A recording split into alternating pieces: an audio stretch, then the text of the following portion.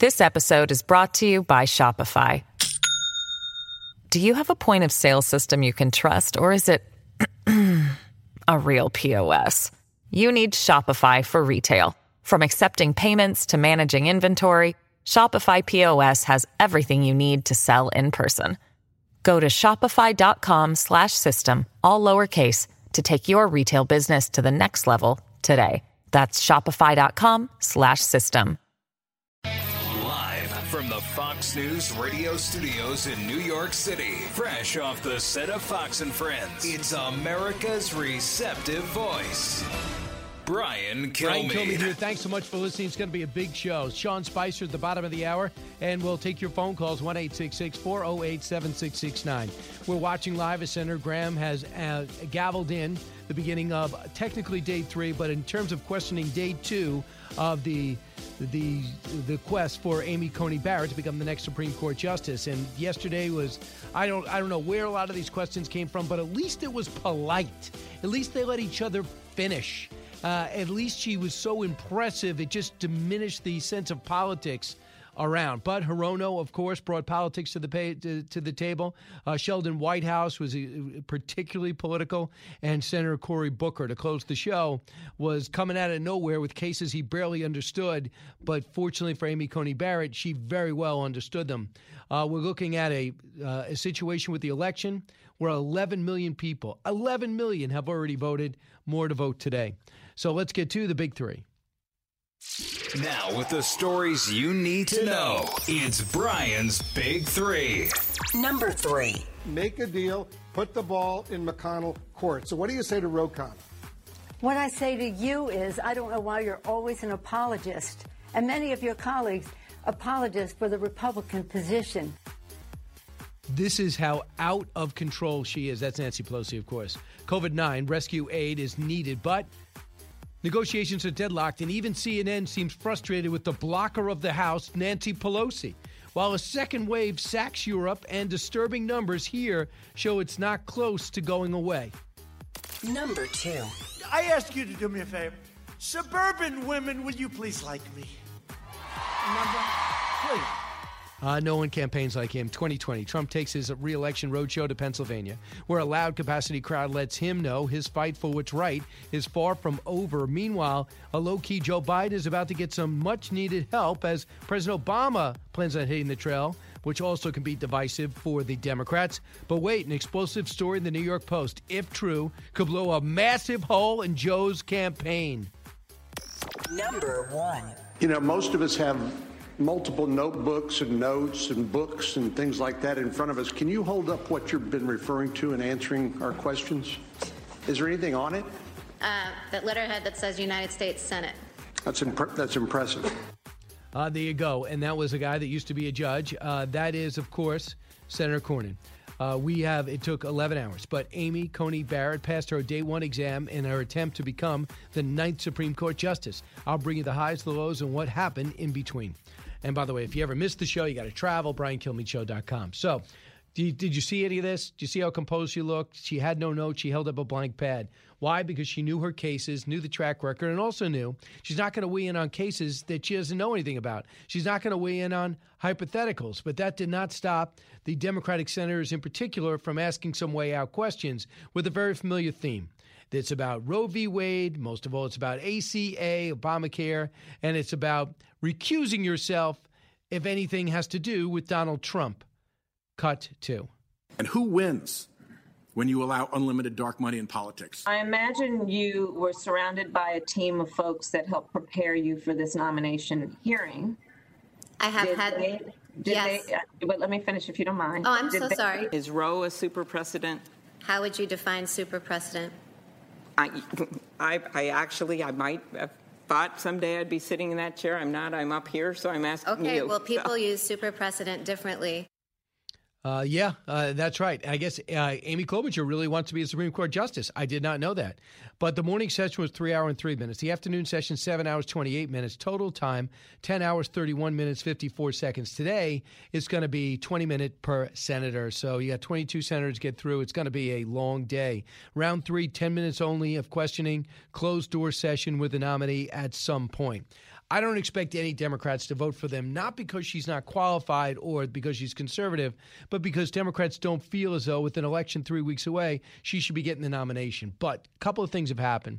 Number one, the Democrats have allowed their outrage to be overwhelmed by their threat, and I think they'll fulfill it if they get the Senate and the House and the White House to stack the court, pack the court, put up to 15 justices in the court, and diminish the impact of the Supreme Court. It is titanic news. It was unpopular in the 30s. It was unpopular in the 70s. It's unpopular now. But Democrats say, the heck with that. Get rid of the filibuster. We'll pass it. And they refuse to answer it, which is lengthening the stay of this program and of this storyline. Number two, Amy Coney Barrett is so likable, so impressive. 7 kids, 2 from Haiti. Impressive mom. Kids are ideal. Her composure is off the chart. It makes Joe Montana look frantic. So I don't see how that storyline continues unless they pivot back with, you can't do it, you shouldn't do it. And then Schumer starts with, I'm not going to give you a quorum, delay of game. But she was good. And she wouldn't make any commitments to the White House. She wouldn't make any commitments to any decisions. She wouldn't make any commitments to getting rid of the ACA or overturning Roe v. Wade. Senator Dianne Feinstein kind of set the tone, though. She was the ranking member and remains the ranking member. She'll speak right after Senator Lindsey Graham in about 5 minutes. Cut 10. Do you agree with Justice Scalia's view that Roe was wrongly decided? It would actually be wrong and a violation of the canons for me to do that as a sitting judge. So if I express a view on a precedent one way or another, whether I say I love it or I hate it, it signals to litigants that I might tilt one way or another in a pending case. So she was able to handle that and the follow-up. But the crazy stuff came from Senator Mazie Hirono. Listen to this. What she was talking about out of nowhere in front of her 7 kids. This is the question she chooses to ask based on nothing. Cut 11. Since you became a legal adult, have you ever made unwanted requests for sexual favors or committed any verbal or physical harassment or assault of a sexual nature? No, Senator Hirono. Have you ever faced discipline or entered into a settlement related to this kind of conduct? No, Senator. Right. Shocked she said no. I mean, I just want to ask. I ask everybody that. Oh, that's good to know. You ask that. You ask the 7-Eleven guy. Do you ask the parking attendant? I ask every Supreme Court justice. So there you go. Thank goodness that's over with. So how did it go? Mark Thiessen, outstanding writer. He's also a terror analyst, and he actually writes speeches for President Bush. Mark Thiessen on what he thought he picked up yesterday. Cut 16. It's pretty clear that they're not going to be able to stop Barrett's nomination. They know that going after her religion, the way they went after Brett Kavanaugh with false charges of sexual assault, would backfire. It cost them their chances for the Senate in 2018. So they're trying to make this about health care, and they're trying to make this about all these rulings, and alleging that she's going to overturn all these laws. And the reality is they have no idea what she's going to do, because they're exposing their flawed judicial philosophy. And that is Mark Thiessen. I always love getting his analysis. Meanwhile, here's the story. I thought I was preparing for Fox and Friends. I thought I was pretty much done. We get this huge email list of all these top stories that happen overnight and throughout the day with sound bites to really help out this show. So I said, let me see. I got to get some, New York stories for the second and third hour as it relates to we pick up all these Northeast affiliates. And I pick up and I see the headline. And I thought, is this an old headline? It's about the Ukraine. And here I go, thinking to myself, here, we're going to hear about the impeachment again. But it's much different. In September, Steve Bannon was told about a laptop. He came and picked it up and looked at it. He went to Delaware, I imagine. And he looked at it. And then he realized on it was emails of Hunter Biden, his partner, Archer, and the third-ranking executive at Burisma. At which time, one of the emails shows that he wants to thank Hunter for hooking him up with his father when he was sitting vice president in Washington. It also talks about him being in a crisis and need to use some of his influence with his friend. What? I'm thinking to myself, is this a setup? They go on. The email shows Hunter Biden which reportedly is crack in somewhat what people describe, I haven't seen it, of a porn video on that laptop. Evidently, it got wet. It got sent to this repair shop for repairs. It got fixed. They couldn't get anybody to pick up.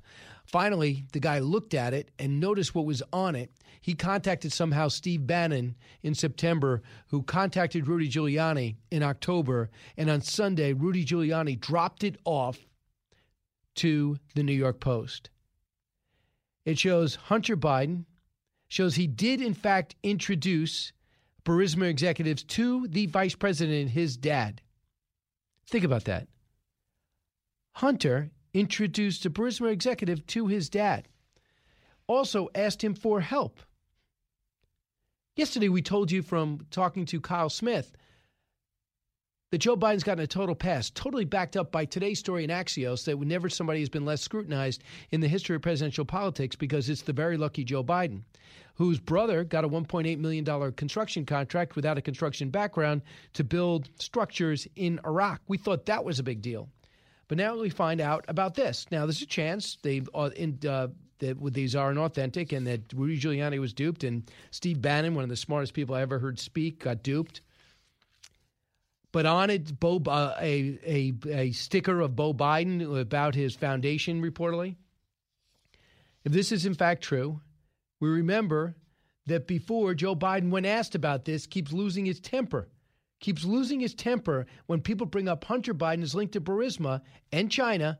And what's he going to do about it? Trading off your dad's name. He said, I knew nothing about this overseas operation. 34. You, on the other hand, that's your son over there. He did a job and worked for a gas company that he had no experience with gas or nothing in order to get access to the public, for the president. So you're selling access to the president just like he was. So you're a damn liar, man. That's not true. And no one has ever said that? No one has heard that? I see it on the TV. You see it on the TV. No, I know you do. And by the way, that's why I'm not sedentary. I get up and no, let him go. Let him go. Look, the reason I'm running is because I've been around a long time and I know more than most people know.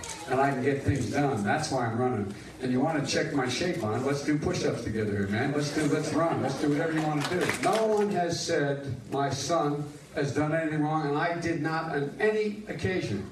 And no one has ever said it. Not I didn't say you were doing anything wrong. You said I set up my son to work in an oil company. Isn't that what you said? Get your words straight, Jack. There goes the temper. There goes the defensiveness. There goes the fact that he flat out could have lied if these emails are authentic. And keep in mind, he said I had nothing to do with the president's overseas operations. But if he did meet with Burisma executive, you're lying. And number two is just keep in mind, there's a picture of him, Hunter, and his partner, Archer, on the golf course. Do you think any of the business opportunities that came up in the Ukraine? Check out the story. 1-866-408-7669. I'll take some calls when we get back. Go over some what Senator Lindsey Graham is still speaking now. We'll bring some of his remarks back. And then we'll also talk about 2020. I'm looking at the polls, but don't fall prey. Because right now, I believe there's a big push to make the Trump supporters feel like it's over, like they should not even show up at the polls. That's a goal. That's an operation. That's a tactic. If you see what's happening in Orlando, if you saw what's happening in Pennsylvania, if you saw the size of his pre-coronavirus positive, the positive 19 tests, you see the passion for him. This thing is not over, and I'll tell you why when we return. Questioning everything. It's Brian Kilmeade. This episode is brought to you by Shopify. Do you have a point of sale system you can trust, or is it a real POS? You need Shopify for retail. From accepting payments to managing inventory, Shopify POS has everything you need to sell in person. Go to shopify.com/system, all lowercase, to take your retail business to the next level today. That's shopify.com/system. As many of you know from your own life experiences, a life in so-called blue-collar work is something to be proud of. It is very rewarding to work that has impact on your friends, your neighbors, and your family's lives. Great successes can be had in the blue-collar career. There's no degree requirement for achieving comfort, peace, and freedom.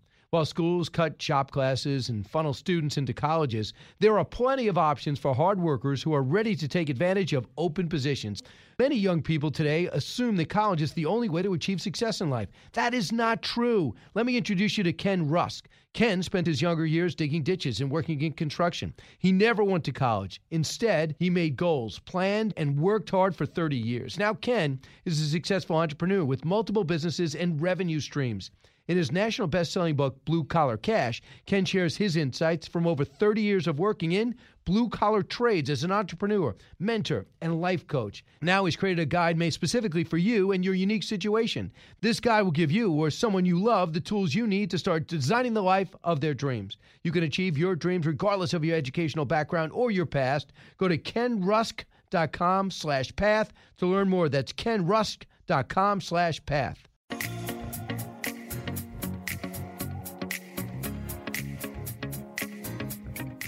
Breaking news, unique opinions. Hear it all on the Brian Kilmeade Show.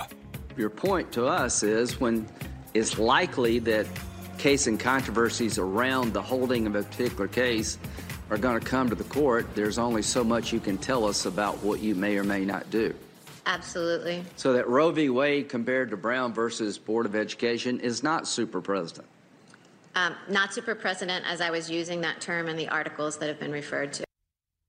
That's a little of Amy Coney Barrett moments ago as Senator Lindsey Graham is still speaking to her. That's some of the latest comments, the latest give and take.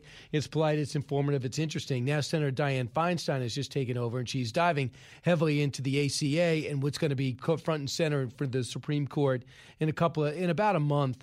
And that is going to be, can this thing stand the constitutional test without a mandate saying that you have to buy insurance? The indications are, according to the legal experts, including Kavanaugh, who just talked about this thing called severability. Can you sever out one piece of a law and let what's left of it exist? Evidently, they're pretty certain even the conservative members of the court will vote the answer being yes and keeps it in play, much to the chagrin of the President of the United States. But they're still going to question that, and I think it's going to get a little bit tedious at this point. So I'm just going over what many of you might want to comment on what's going on with this laptop. This laptop that was found because it was underwater, evidently water damage, and given over to a Delaware computer company to fix it. They fixed it. They couldn't get anyone to pick it up. They started looking at the hard drive and noticed these Hunter Biden emails. They contacted the Steve Bannon. Evidently, they contacted the FBI first, and the FBI came and took it in December. But before they did, he actually copied off the hard drive into something else. And it was revealed to Bannon, handed off to Rudy Giuliani, that it looks like Hunter Biden, his partner Archer, and the executives at Burisma were able to interact. And it even shows that Hunter Biden was been asked to ask his dad for a favor.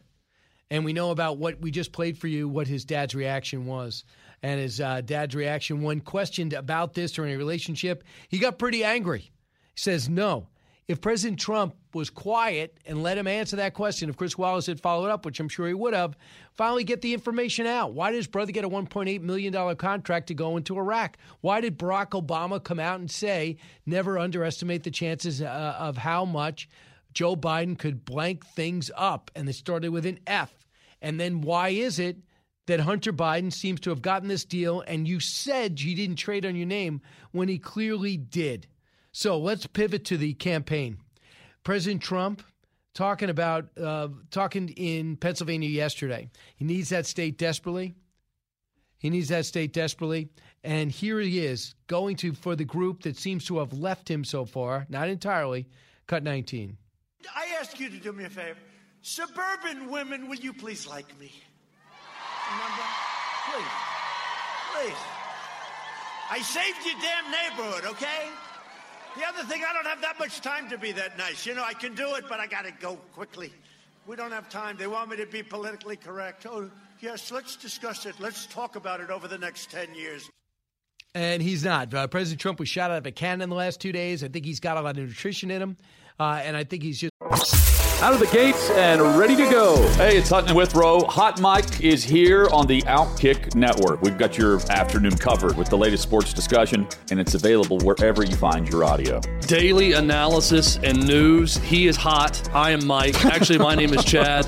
His name is Jonathan, but you get the picture. We're going to bring it every single day. Whatever you want to call us, we'll respond to. We just want you to respond to what we're dishing out every day. And while you're here, we hope you subscribe to the podcast, like, subscribe, and share. Pumped up to be back because he probably felt so bad when he was in Walter Reed. He really felt like he was penned up. So Joe Biden is wrestling with questions, and then he's wrestling with the same question over and over again, and his decision not to answer it is causing him problems. Cut 21. Court packing is going on now. Never before, when an election has already begun and millions of votes already cast, has it ever been that a Supreme Court nominee was put forward. Had never happened before. I've already spoken on, I'm not a fan of court packing, but I don't want to get off on that whole issue. I want to keep focused. The president would love nothing better than to fight about whether or not I would, in fact, pack the court or not pack the court, et cetera. The focus is, why is he doing what he's doing now? Yeah, you want all the attention on him, and you just want to slip yourself right into the White House. I have news for you. You refusing to answer the question has lengthened this story now for a complete week. I thought you were the ones with great political instincts. You were the one with all the experience. It's wrong. When we come back, Sean Spicer, is the president going to get any help on the campaign trail? We're going to ask him and compare it to 2016, and then take more of your calls, 1-866-408-7669. From the Fox News Podcasts Network, download and listen to The Untold Story with Martha McCallum. The host of The Story on Fox News Channel sits down with major newsmakers each week to get their untold story. Subscribe and listen now by going to foxnewspodcasts.com.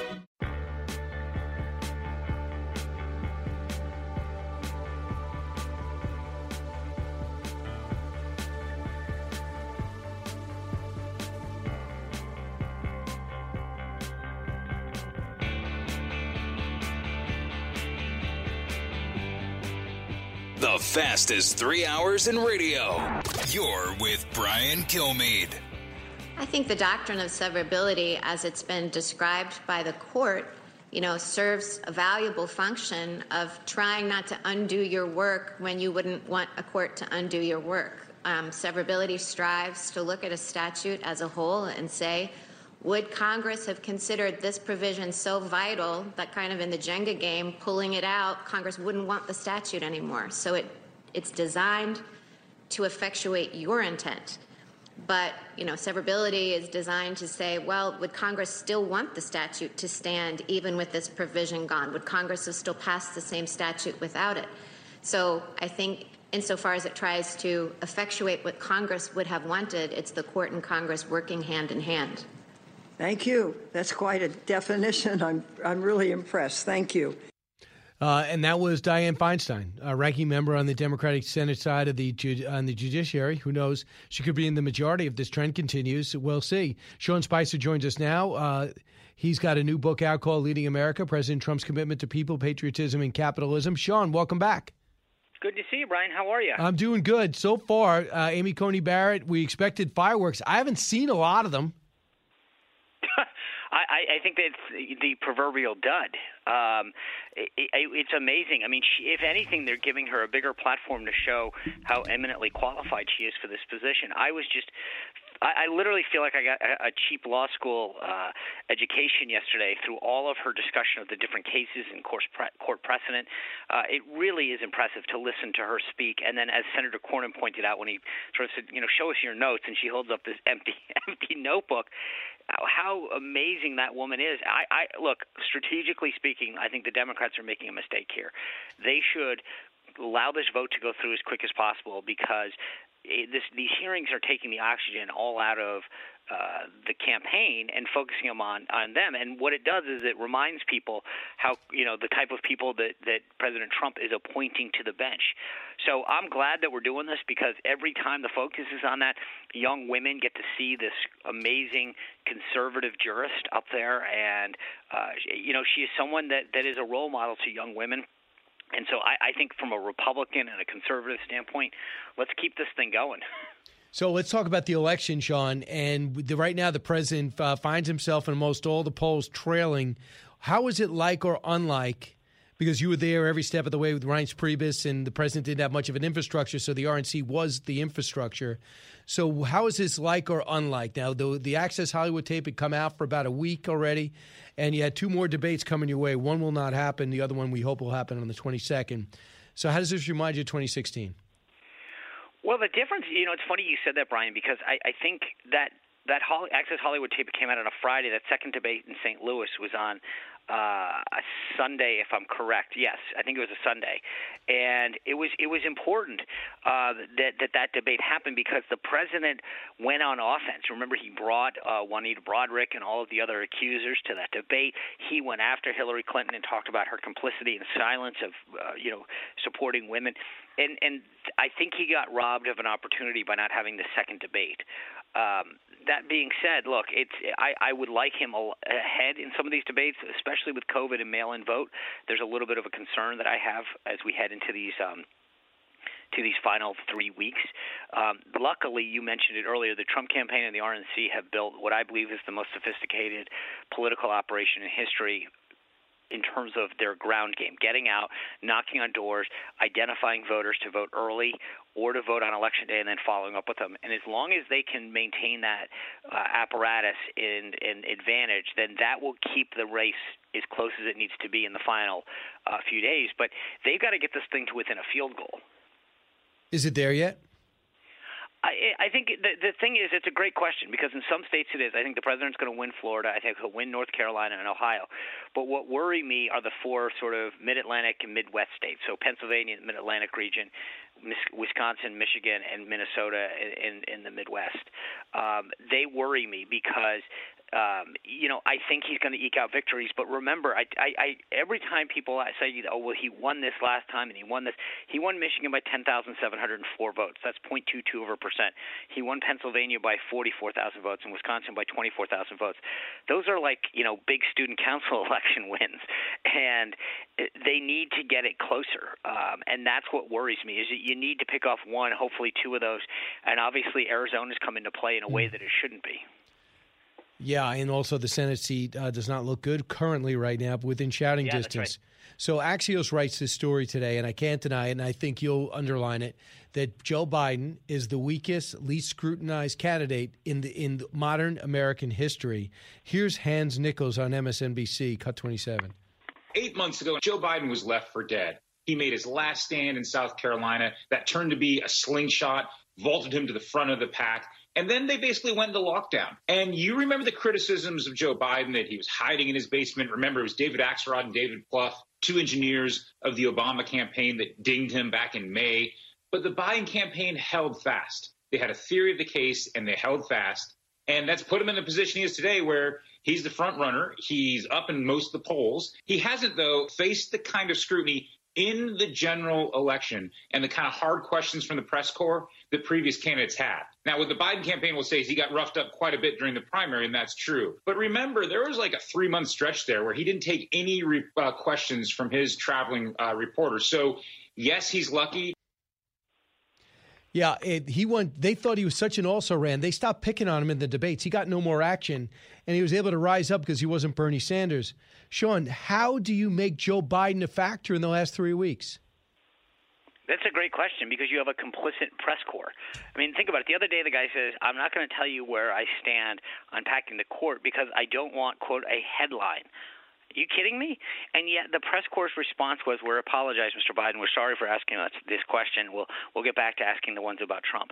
It's embarrassing how complicit the press is in trying to elect the guy. But that's the reality of where we are. And the Trump campaign, again, I'm going to say, like, I get it. I as a conservative, as someone who's been dealing with this for decades, the whining, I understand it. It's not fair, but it's the reality. And the Trump campaign did it in 2016, and they can do it again. What they need to do, though, is stay razor-focused on policies and accomplishments. The president did this in 2016. He just literally stayed laser-focused, and he needs to do it again. Because right now, the only thing that people care about, are you going to make the country better? Are you going to create more jobs? Are you going to eradicate COVID? Are you going to continue to care for veterans? He's done all that. He just needs to talk about it, because he actually has done it. And so my advice is stop talking about the grievances and the unfairness and just literally talk about the fact when the president said the other night during the debate, 47 months of accomplishment versus 47 years, boom, that was all he needed to say, and he needs to drive that wedge further and further home. Joe Biden, think about this, Brian, has been in Washington almost a half a century, and he keeps talking about what he wants to do. You would think someone would be able to say, this is what I've gotten done, this is the reforms that I've made, these are the laws that I've passed, these are the things that I've instituted. Instead, he walks away from his record. He flips onto multiple sides of the same issue. My goodness, fracking? The guy's for fracking. He's against it. He wants to phase it out. He wants to slowly do it. He'll never do it, and he's definitely for it, all at the same time. Yeah, well, that's typical. And meanwhile, on the stump, he's making mistakes. I mean, he has that for a couple of days. He starts making some mistakes that I can't even understand. Listen. You may remember I got in trouble when we were running against the senator who was a Mormon, the governor, okay? And I took him on. No one's face to be questioned. That's Mitt Romney. I guess he's not going on Jeopardy tonight. You forget Mitt Romney? He also couldn't remember what office he was running for. He said, "I'm a proud Democrat running for the Senate." There's no quit in America. There's none. In America, we can do anything that we need to do if we can do it together. Nothing can stop us.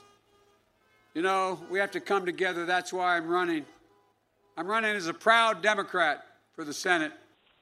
Right. The little problem is he already did that a million times, and he's... You know, Kamala Harris is the only one who's laughing about this. She's sitting there going, yep, and remember, you were also running for vice president again, and then we made a deal where I'd be president, and he's going to go, oh, okay. So, Sean, tell me about your book.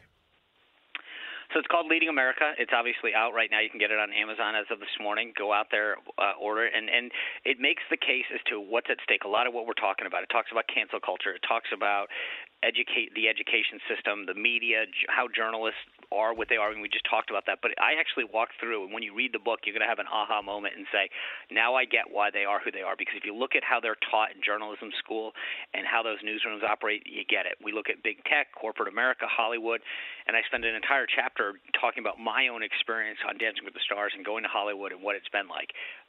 So it really, I think, gives people an insight into what's going on in the world and why all these policies matter.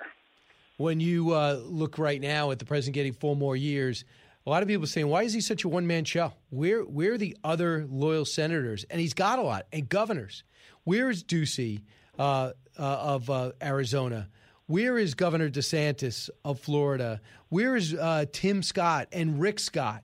Where's Marco Rubio and Nikki Haley? We see Governor Noem a lot, but there's a lot of assets that could be deployed, whether it's introducing, appearing with him, or working for him. Where are they? I think that's an excellent question, Brian. I hadn't even thought of that until you just brought it up. I mean, you're right. You got all these folks out there that are glad to get his endorsement when they're facing a primary or need some help during their elections. But I don't know. Some of them may have personal circumstances. It's a great question, though, because I do wonder. You're right. I see Kristi Noem out there all the time. But I wonder where these other folks are, especially, it's a good question in Arizona. Where's Doug Ducey? And, I don't know. I'm not paying attention to it like you are, but it is definitely a really interesting question. You're saying your life is much more full than mine is, and that I'm focusing on things that really aren't any of my business? You mean that or the governors? That too. Sean, thanks so much. Hey, good luck with the book. Pick it up. It's called Leading America. Sean Spicer, thank you. Meanwhile, 1-866-408-7669. We'll finish up with some calls. We'll bring you the latest from the justice hearings that are now in technically day 3, but day 2 of the questioning among Republicans and Democratic senators. Today, they keep it to just 20 minutes. Newsmakers and newsbreakers. Hear it first, only on the Brian Kilmeade Show. From the Fox News Podcasts Network. Download and listen to The One with Craig Gutfeld, the co-host of The Five, like you've never heard him before. You know him, you love him, you want to be like him. Subscribe and listen now by going to foxnewspodcasts.com.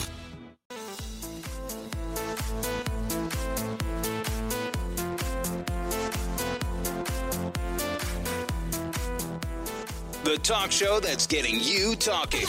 You're with Brian Kilmeade. Thank you. Thank you very much. And we all welcome the fact that your family's here. It's a beautiful family.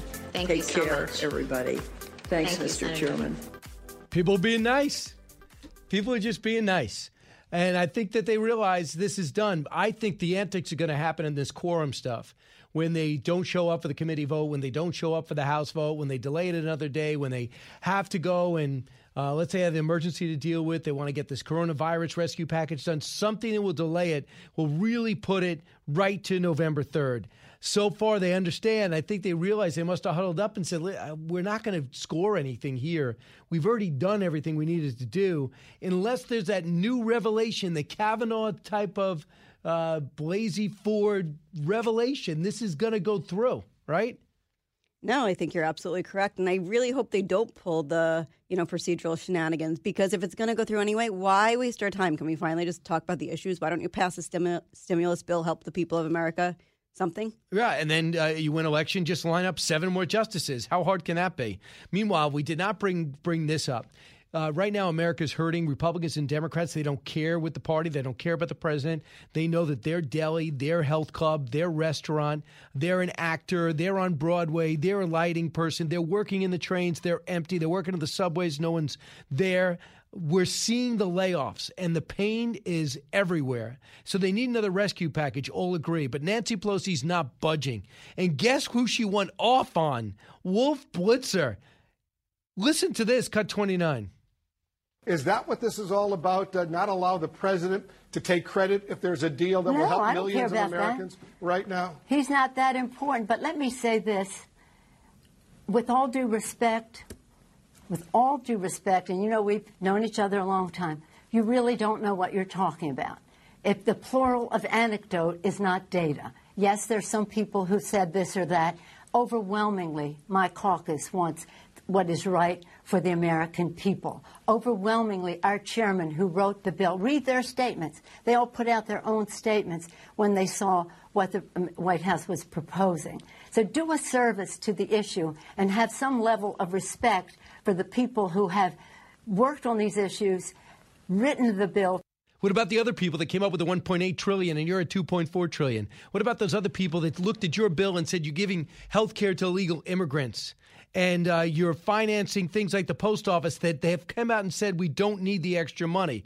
But it got worse from there with Wolf Blitzer, of all people, cut 30. Ro Khanna, a man you know well, I assume you admire him, he's a Democrat, and he just said this. He said people in need can't wait until February. $1.8 trillion is significant and more than twice the Obama stimulus. Make a deal, put the ball in McConnell court. So what do you say to Ro Khanna?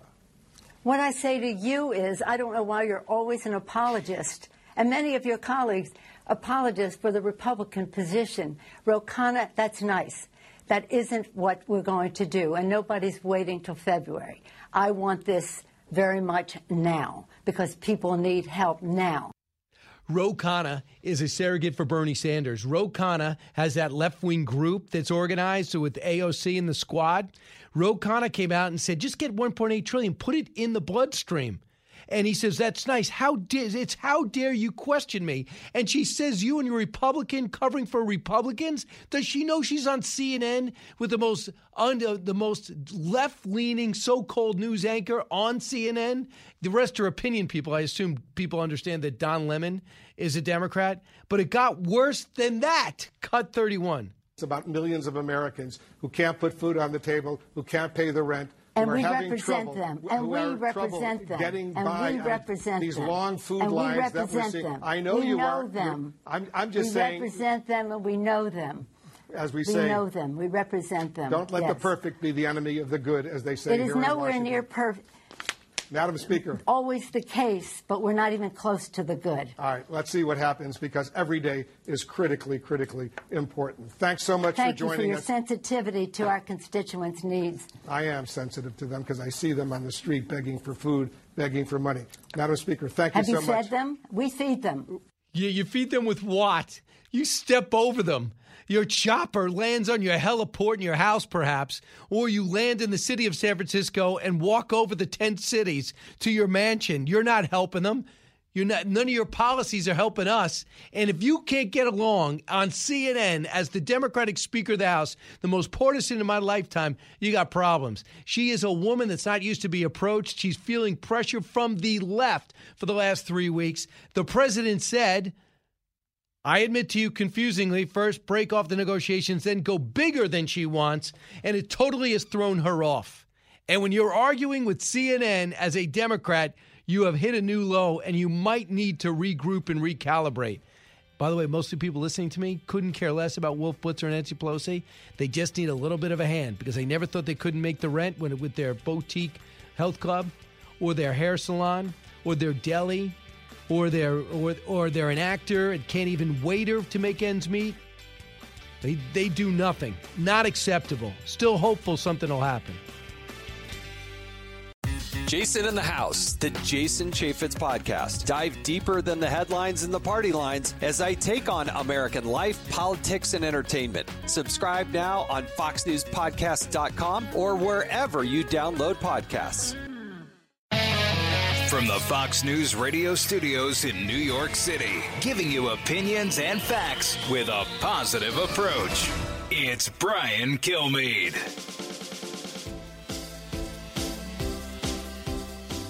Thanks so much for listening, everybody. It's the Brian Kilmeade Show.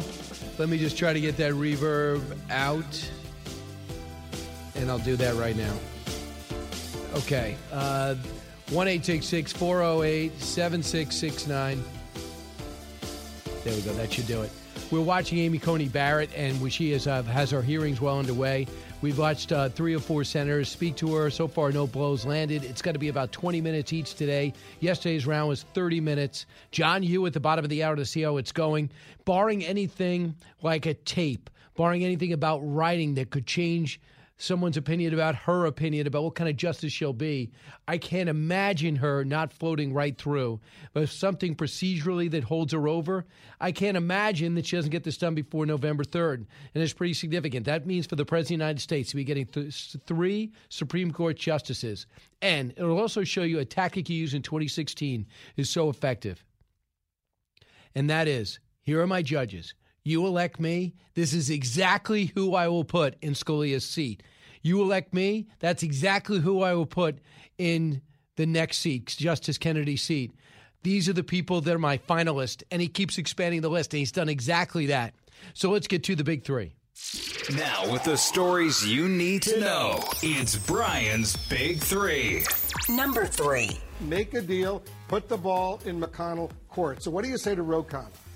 What I say to you is, I don't know why you're always an apologist, and many of your colleagues apologists for the Republican position. And that's you, Don Lemon. You know exactly who she's talking to. Chris Cuomo, you right-wing apologist, Joe Scarborough. What channel am I? What planet am I on? COVID-9, rescue aid is needed, but negotiations are deadlocked, and it's pretty obvious the blocker-in-chief, the Speaker of the House, Nancy Pelosi, is to blame. She thinks she can ride it out, but there's a lot of people suffering every day. And while we speak about COVID-19, a second wave sacks Europe. 100,000 cases yesterday, and disturbing numbers here show it's not close to going away in America. Number 2. I ask you to do me a favor. Suburban women, will you please like me? Remember? Please. 2020, Trump takes his re-election roadshow to Pennsylvania, where a loud capacity crowd, you just heard them, lets him get some much-needed help.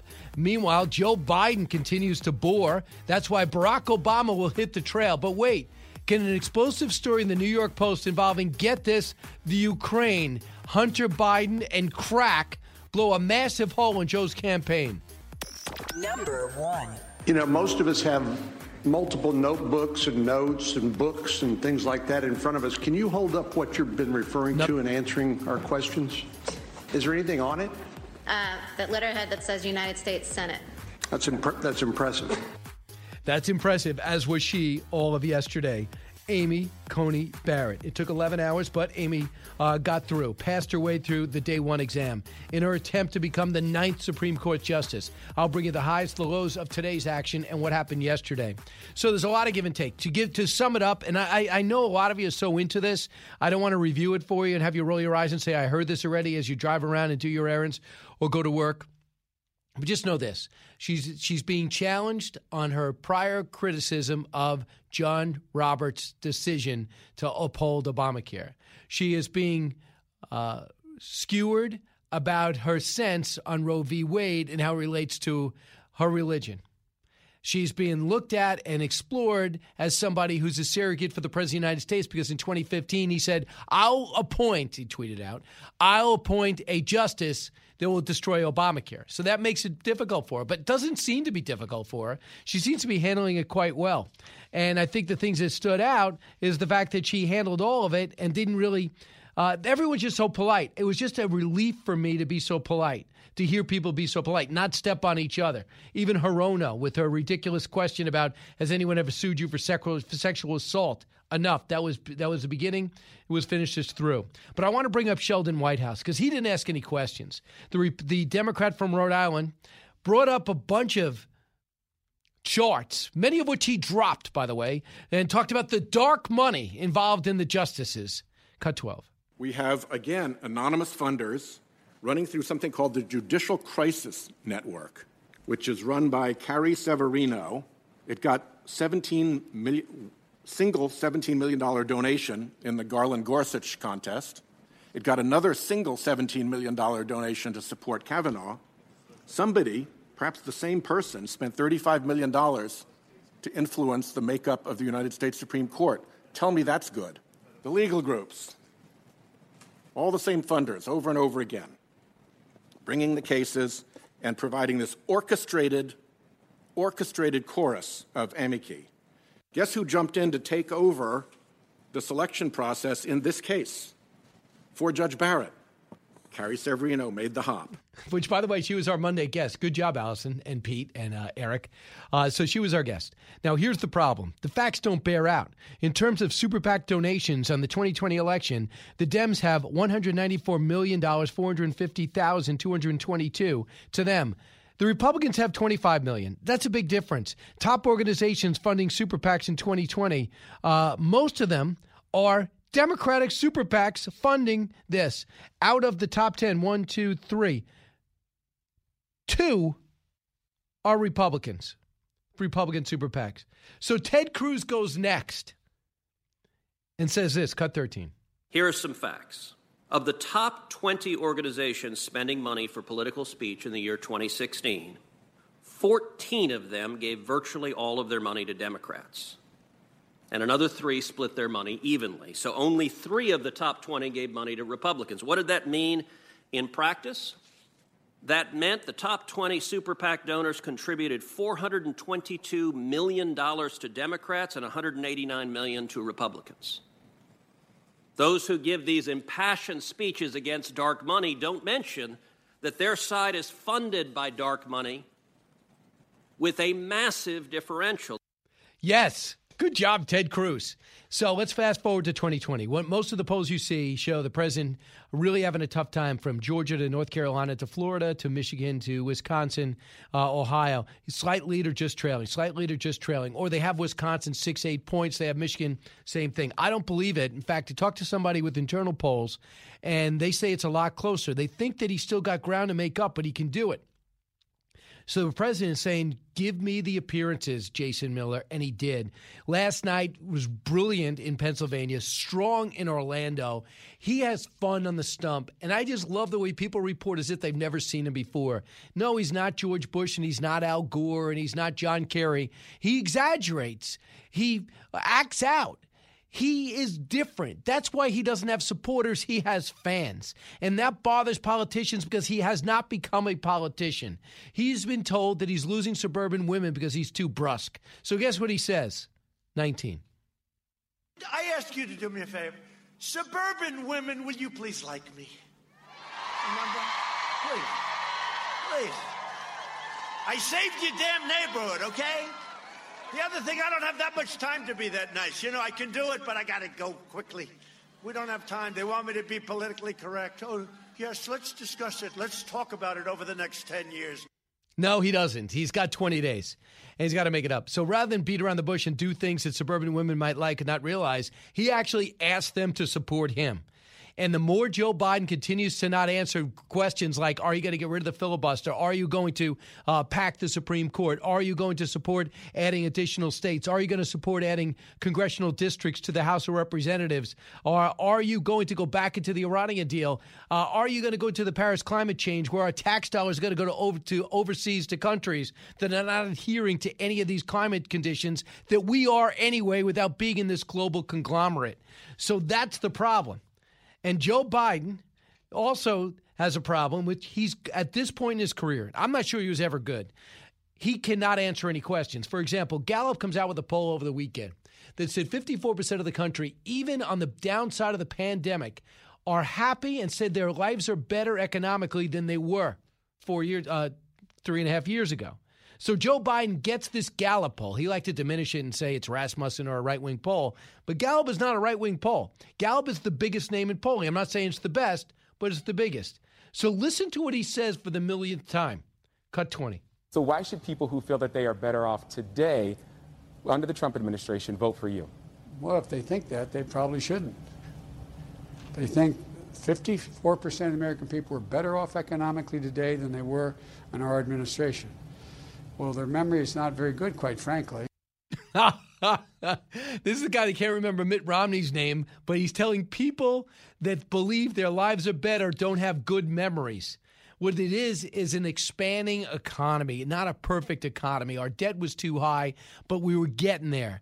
What they did with the tax cuts was not to give tax to the rich. They gave it to corporations that employ everyday American people. And those corporations were small businesses, too, which I think the number's right. 70+% of the economy is fueled by small business. So you could sit there and say it's for the rich, but it's not. I think they lost 1% from 39 to 38. That is it. Most of it was middle class. So don't tell people they have a bad memory, and stop telling people to vote for somebody else like you've done in the past. When challenged, Joe quits. I like you, and I'm going to support you if you win the nomination because we got to get rid of Trump. But what are we going to do about climate change? Now, you say you're against pipelines, but then you want to replace these gas lines. That's not going to work. We got to stop building and replacing pipelines. You got to go vote for somebody else. All right, thanks so much, sir. Go vote for somebody else. What about I'm going to earn your vote? What about I'm going to be a candidate. I'm going to be a president for everybody. Oh, you don't like my policy? You think your life's better? You don't know your life's better. I'll tell you if your life's better if I can remember my life at 77. Here is Karl Rove. In light of the new Joe Biden strategy of telling people that challenge him to vote for somebody else. Cut 26. By comparison, in 2012, in the final months of Barack Obama's reelection, that number was 45%. And in 2004, just before Bush got reelected, it was 47%. But 56%, it says something about the sense of prosperity and the sense that we're better off and life is better and the opportunities are bigger and we got more opportunity for our family and our future and our community today, even with all the difficulties we've got. It shows the strength of the economic issue. The issue of who can better restart the economy is one that Donald Trump can beat Joe Biden on. There's a lot going on out there. If you don't want to vote for President Trump, fine. If you change your opinion or you like Joe Biden, that's great. But just don't not vote because you think it's a hopeless cause, because this thing is a lot closer. You don't announce in Sanford, Florida, one day before an appearance you're coming and get thousands to show up. Same thing with Jonestown, Pennsylvania. And I guarantee you're going to get a huge crowd in Des Moines where they say that the president won, but he's in a dead heat now. Through all this, and through the coronavirus and everything else and all the attacks and the Mueller and the impeachment, all that stuff, they still like him. And 85% of Republicans support him. You watch 60 Minutes, you think they're all part of the Lincoln Project. They're Republicans that can't take it anymore. But it's not the truth. Just vote the way you want. Do not be intimidated or discouraged into not voting at all. Back in a moment with your calls. Uh-oh, I'm in trouble. Holding our politicians' feet to the fire, no matter who they are. That's Brian Kilmeade. New from the Fox News Podcasts Network. My name is Kennedy, and welcome to my podcast, which will, I humbly say, single-handedly save the world. You're welcome. It's Kennedy Saves the World. Subscribe and listen now by going to foxnewspodcasts.com. He's so busy, he'll make your head spin. It's Brian Kilmeade. 8 months ago, Joe Biden was left for dead. He made his last stand in South Carolina. That turned to be a slingshot, vaulted him to the front of the pack. And then they basically went into lockdown. And you remember the criticisms of Joe Biden that he was hiding in his basement. Remember, it was David Axelrod and David Plouffe, two engineers of the Obama campaign that dinged him back in May. But the Biden campaign held fast. They had a theory of the case, and they held fast. And that's put him in the position he is today, where he's the front runner. He's up in most of the polls. He hasn't, though, faced the kind of scrutiny in the general election and the kind of hard questions from the press corps that previous candidates had. Now, what the Biden campaign will say is he got roughed up quite a bit during the primary, and that's true. But remember, there was like a 3-month stretch there where he didn't take any questions from his traveling reporters. So, yes, he's lucky.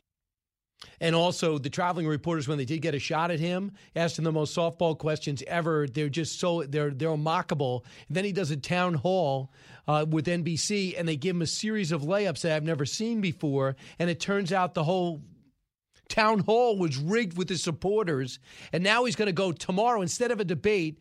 Inexplicably, even in retrospect, the debate committee decides they're going to do it remote. The president rejects it last Thursday, so there's no debate tomorrow. So he skates to the 22nd, and if he's up big, which I don't think he is, but if he's up big, I bet you he leaves on that. But you're right. Joe Biden did get roughed up, and he never bounced back. The only reason they pulled him back up is they left him alone at the debate stage because he was no longer a contender, like they did Ben Carson. When Ben Carson was no longer a contender, he kept saying, please challenge me, because no one wanted to challenge him because they liked him, and he was not a front runner anymore. Marco Rubio was a front runner. Chris Christie took him apart. He was down for the count. So now when Bernie Sanders emerged, Joe Biden was the only alternative. He didn't earn it. He was the fallback. And that is Axios speaking out about what we all know. Drew, listening on the app in Monterey, California. Hey, Drew. Hey, how you doing? Good. Hey, I've been driving across America, and you're talking about the polls and how skewed they are. Well, if it's anything to do with the signs, I've seen one Biden-Harris sign. I've driven from California. I'm now in Virginia, 3,000 miles.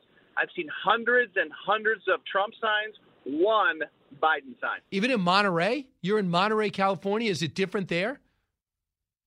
Definitely different there, but I'm driving to Maine, and I went to Tucson and Austin and Nashville, and all along the way, it's Trump, Trump, Trump, flags, marquees, signs everywhere. One single Biden sign the entire time. Well, Drew, a couple of things they have, and thanks for the call, and I appreciate it.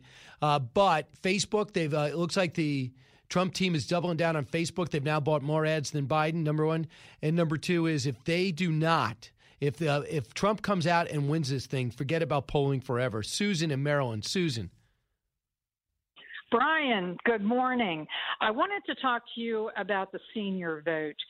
I believe those polls are skewed as well. And reason being, I am a senior. I'm a young senior. I have senior friends in every age group, men and women throughout this country.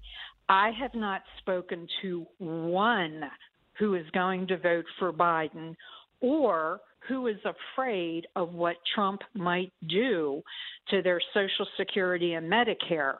It is Biden who wants to give Medicare to all. It is Biden who wants to give a Social Security check to illegals. The seniors, they know what they're doing. Those polls are not accurate. But if you tell a senior we're putting America first, I don't think they get mad at you. If you tell a senior we're going to try to control our borders and control the amount of people coming in and out of the country, they don't usually lose their temper with you. They were upset by the president's handling of the pandemic. That is the perception. But maybe he can change that by saying you can get it, you can beat it, and look at me, I'm back out, and I'm tackling it. Not saying those who lost their lives are worthless. Not at all. That's not his intent anyway. exciting time. Thanks so much for being here. This is the Brian Kilmeade Show. Back in a moment with John Yoo. Come on, man. Living the Bream is a podcast hosted by Fox News Channel's Shannon Bream, sharing inspirational stories, personal anecdotes, and an insider's perspective on actions and rulings from the High Court. Subscribe and listen now by going to foxnewspodcasts.com. America's listening to Fox News.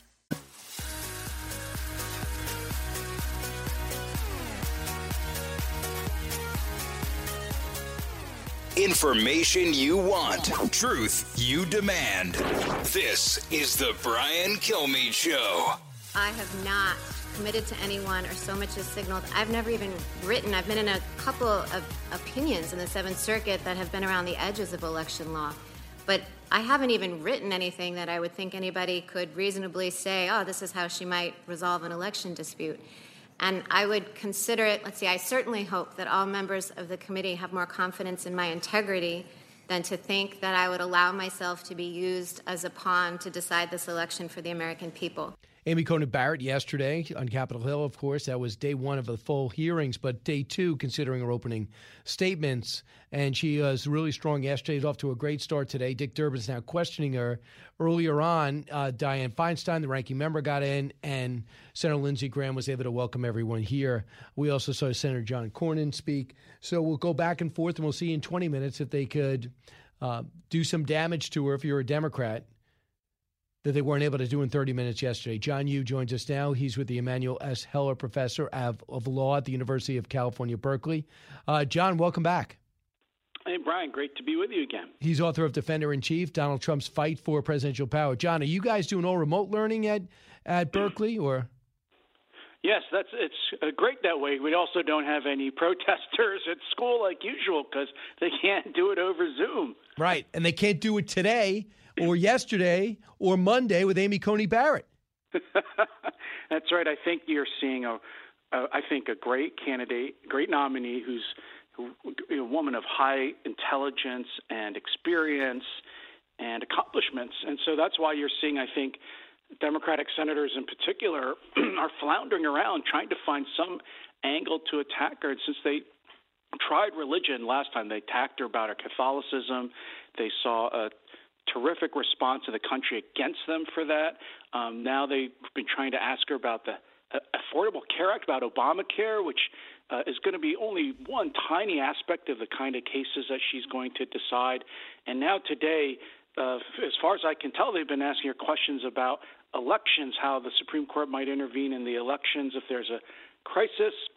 Again, this is something that no nominee from Justice Ginsburg, who created the Ginsburg rule on, has said, I can't promise or tell you how I will vote in cases in the future. And that's something that both Republican-nominated and Democratic-nominated judges have said for many, many years. And I think that's the right answer if we want to respect the independence of the judiciary. And just to give you an idea of the respectful nature of this hearing without people screaming, and I think by the nature of this mom of seven who is cool, calm, and collected, it just doesn't lend to, I'm so angry at you, I'm going to yell at you and talk over you, even though Kamala Harris did a couple of times. Just give you a sense of the tone today. Senator Dianne Feinstein was able to ask her about severability. And, John, why don't you tell everyone what severability is first and to how it relates to Obamacare? This is all to Amy Coney Barrett's advantage, as you say, because if they're going to ask her about technical questions like severability, I think she's already won because she knows way more about that than any senator. The question is, if a court strikes down part of a federal law, does that mean only that provision of the federal law is unconstitutional, or is the whole thing, the entire act, unconstitutional? This came up with the Obamacare law because the Obamacare statute was so large and complex, had so many moving parts, from do you and I have to buy health insurance to how much money is the federal government going to give to states to expand Medicaid, on and on and on and on. Remember, it was so long that Nancy Pelosi said we have to pass a law to find out what was in it. So the Supreme Court has said repeatedly now, twice now, that even if we strike down one provision of the Affordable Care Act, the rest of it can go on and keep working. So this is why it's so strange, I think, that Democratic senators keep threatening that if Amy Coney Barrett goes on the Supreme Court, the entire Affordable Care Act will go down because the Supreme Court has already said several times that it won't do that it would only take piece by piece and would only strike down one provision at a time. And I think Judge Barrett accurately explained that is the general approach of the court. Only two of the justices on the court have said that they would strike the whole law down, even other conservative justices. Chief Justice John Roberts, I'm not sure how conservative he is, but even Brett Kavanaugh have said that they would not strike an entire law down. In fact, here she is explaining it. I think the doctrine of severability, as it's been described by the court, serves a valuable function of trying not to undo your work when you wouldn't want a court to undo your work. Severability strives to look at a statute as a whole and say, would Congress have considered this provision so vital that kind of in the Jenga game, pulling it out, Congress wouldn't want the statute anymore. So it's designed to effectuate your intent. But, severability is designed to say, well, would Congress still want the statute to stand even with this provision gone? Would Congress have still passed the same statute without it? So I think insofar as it tries to effectuate what Congress would have wanted, it's the court and Congress working hand in hand. Thank you. That's quite a definition. I'm really impressed. Thank you. Senator Dianne Feinstein, did that slip? I'm really impressed. It's really different from what she said 3 years ago when she claimed that the Catholic dogma lived loud in Judge Barrett instead of her views of the law. So if she goes through here, John, what gymnastics can the Democrats try for in order to delay this confirmation, barring any electrifying speech or revelation, Kavanaugh-style, Blasey Ford, bogus distraction? If everything goes according to plan, what do Democrats have in their quiver? That's a great question, Brian. Let me put on my hat as a former staff person on that Judiciary Committee in the Senate. And so if the Democrats tried all the normal procedural things, they could try to not show up for the vote. They could try to deny quorums. They could try to ask for delays. I still think that this nomination could get voted on the week of October 26th, about 2 weeks from now, the week right before the election. That's as long, I think, as Democrats could delay things, unless something completely unknown and unforeseen came about, like what you said, what we saw Dr. Christine Blasey Ford's accusations of Brett Kavanaugh. Otherwise, I think Amy Coney Barrett will be sitting on the Supreme Court in 2 weeks from tomorrow. All right. A lot of people, John, that you work with in the Bush administration don't seem to be on board with the president. A lot of them make up the Lincoln Project, whether it's Republican pollsters or Republican pundits or staffers or former secretaries like Colin Powell. Why is it, even though 85% of Republicans are with the president, why do you think there are so many people like Mitt Romney out there that just can't get behind the president? That's something I talk about in this book of mine, this Defender-in-Chief book that came out over the summer about President Trump and the Constitution. And the argument I make there is that there are people who don't like the way President Trump conducts himself as a political figure. They don't like the way he tweets. They don't like his disruptive attitude towards Washington. They don't like his unorthodox methods. But what I argue in the book is look at what his opponents are promising to do. Amy Coney Barrett's nomination is a great example. What's going on here is the president is nominating a position, nominating to fill a vacancy in a position. The Senate is moving to fill it. Totally constitutional, completely normal. What are the Democrats threatening to do in response? Pack the Supreme Court, add 6 new justices, deprive the federal judiciary of its independence and integrity, and make it a political agent of whoever happens to win the White House and the Senate for 4 or 6 years. That's a completely outrageous overreaction, threatens to destroy the institutions that have made this one of the great countries and given responsible for one of our most important traditions, the rule of law. It seems to me that my friends who in the Republican Party who are opposing Trump forget to look at what the opposing party is promising to do should they take power. Absolutely. Lastly, I'm sure you don't have a chance to look at it, or at least I'm not sure, but you might have heard about it.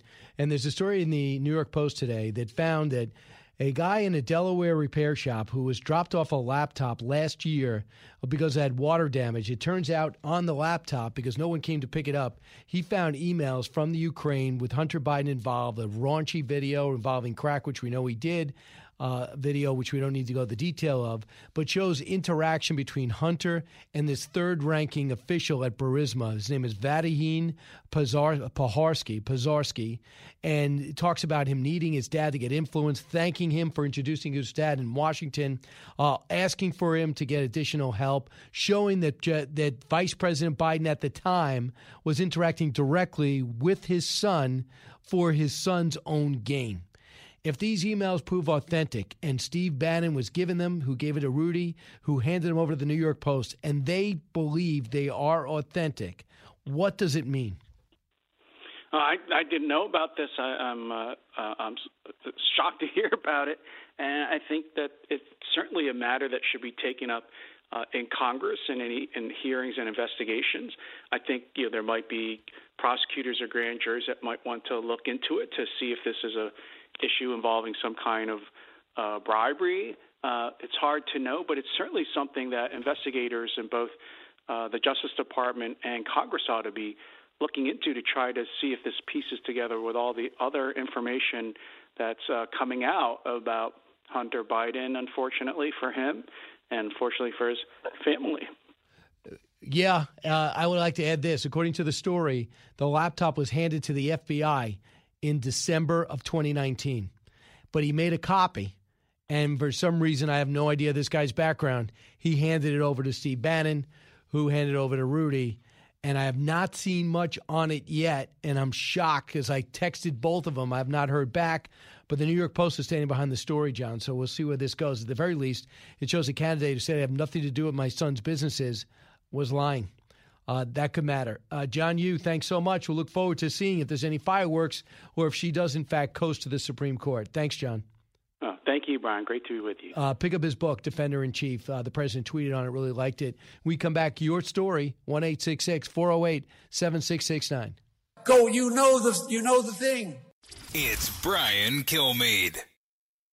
It's the Hammer Time Podcast. Fox News Channel's Bill Hemmer takes you one-on-one with engaging personalities covering the critical issues of the day. Find Hammer Time now by going to foxnewspodcasts.com. America's listening to Fox News.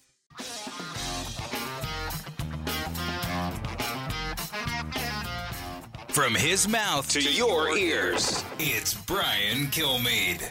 For an originalist and a textualist, that is clear text as I see it. But when asked whether or not the president has any authority to unilaterally deny that right to vote for a person based on race or even gender, are you saying you can't answer that question? Senator, I just referenced the 14th and 15th Amendments, the same one that you just repeated back to me, that do prohibit discrimination on the basis of race in voting. So as I said, I don't know how else I can say it, the Constitution contains provisions that prohibit discrimination on the basis of race in voting. But whether a president can unilaterally deny, you're not going to answer yes or no. Well, Senator, you've asked a couple different questions about what the president might be able to unilaterally do, and I think that I really can't say anything more than I'm not going to answer hypotheticals. It strains originalism. If the clear wording of the Constitution establishes a right and you will not acknowledge it. Well, Senator, it would strain the canons of conduct, which don't permit me to offer off-the-cuff reactions or any opinions outside of the judicial decision-making process.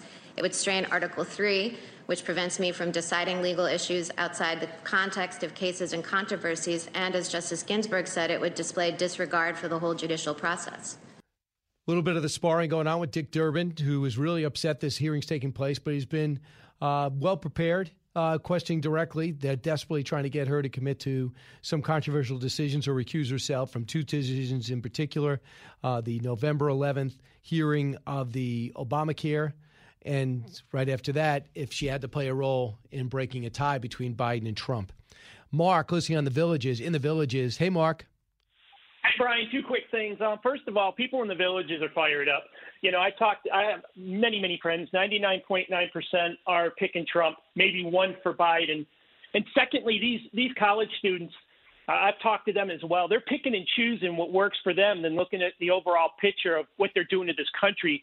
And I asked them, why'd you vote for Biden on a few of them? And they said, we voted for Biden because of the Green New Deal, free health care, pro-choice, and this and that. Instead of breaking it down and looking at it and really thinking about it, they're going off the cuff and voting, and they really need to see what they're doing to this country in the future of their kids if they have kids. Well, I'll tell you what, they also want free college, and that's what Vice President Biden has promised them.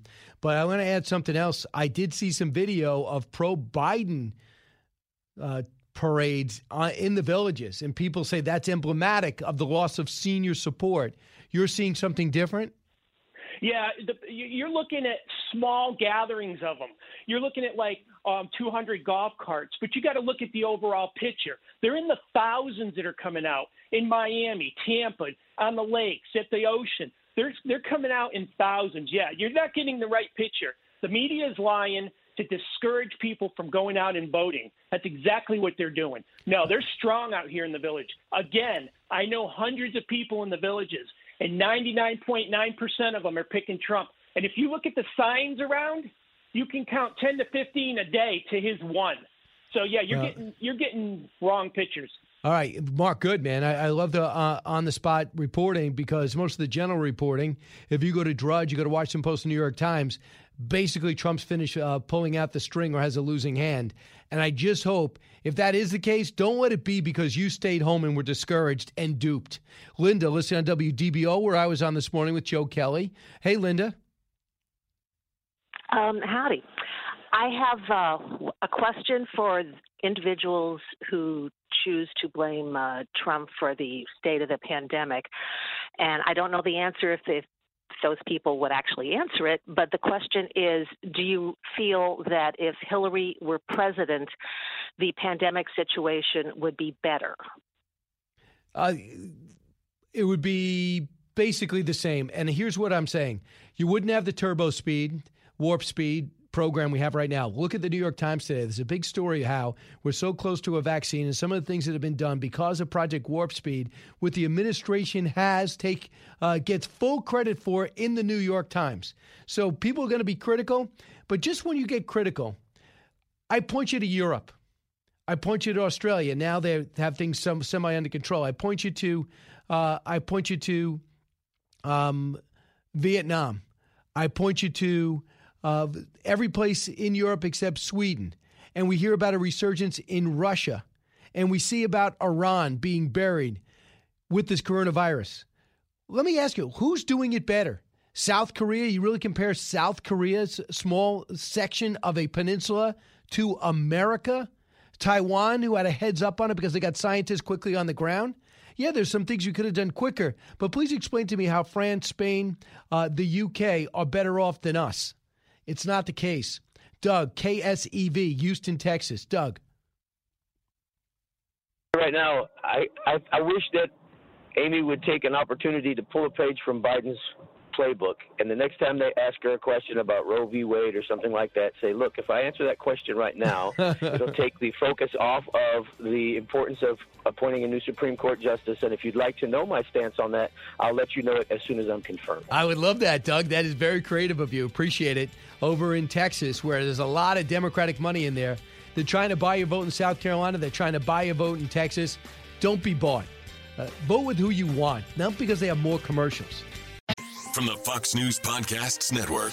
I'm Ben Domenech, publisher of The Federalist, and I'm inviting you to join a new conversation with the smartest thinkers out there about the country and where we're going. Subscribe to the Ben Domenech Podcast. Subscribe and listen now by going to foxnewspodcasts.com. Live from the Fox News radio studios in New York City, fresh off the set of Fox and Friends, it's America's receptive voice, Brian Kilmeade. Brian Kilmeade, welcome to the latest moments of the Brian Kilmeade Show. This hour, we're going to be joined by Chris Stirewalt, who will refute everything and all my conclusions. He'll have the counterbalance to it. And Kennedy's going to be with us, too, if we can meet her salary demands. She is co-host of Outnumbered at 12 and host of her own show, Kennedy, by all accounts, named after her. We are watching Amy Coney Barrett continue to do exceedingly well as she tries to become the 9th Supreme Court Justice. Hard to imagine anything stopping that, but I think I'm on record of saying Kavanaugh could not be stopped And man, he almost was. I'm still not over that, and I wasn't even directly involved.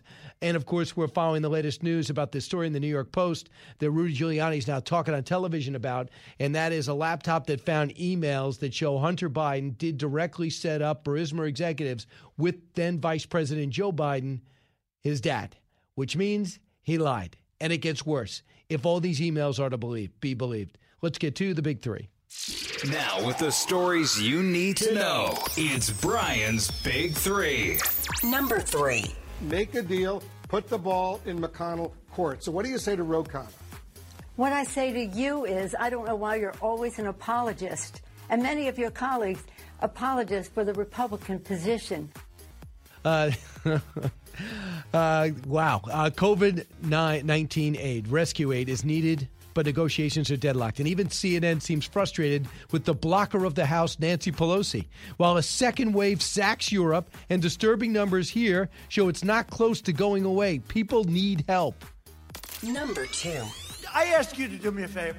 Suburban women, will you please like me? Remember? Please. 2020, Trump takes his re-election roadshow to Pennsylvania, where a loud capacity crowd lets him know this fight is far from over. Meanwhile, low-key Joe Biden is about to get some much-needed help in the shape of Barack Obama as he hits the trail. But wait, an explosive story in the New York Post involving, guess what, the Ukraine. If true, could blow a massive hole in Joe's campaign. Number 1. You know, most of us have multiple notebooks and notes and books and things like that in front of us. Can you hold up what you've been referring to in answering our questions? Is there anything on it?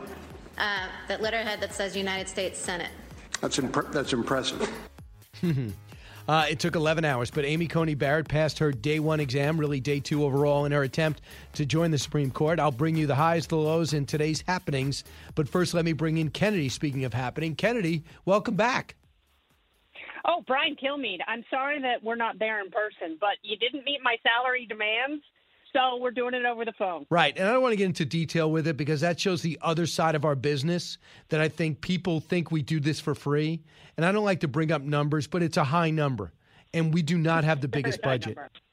It is a huge number. Hey, last night, did you get your whole show in with these hearings?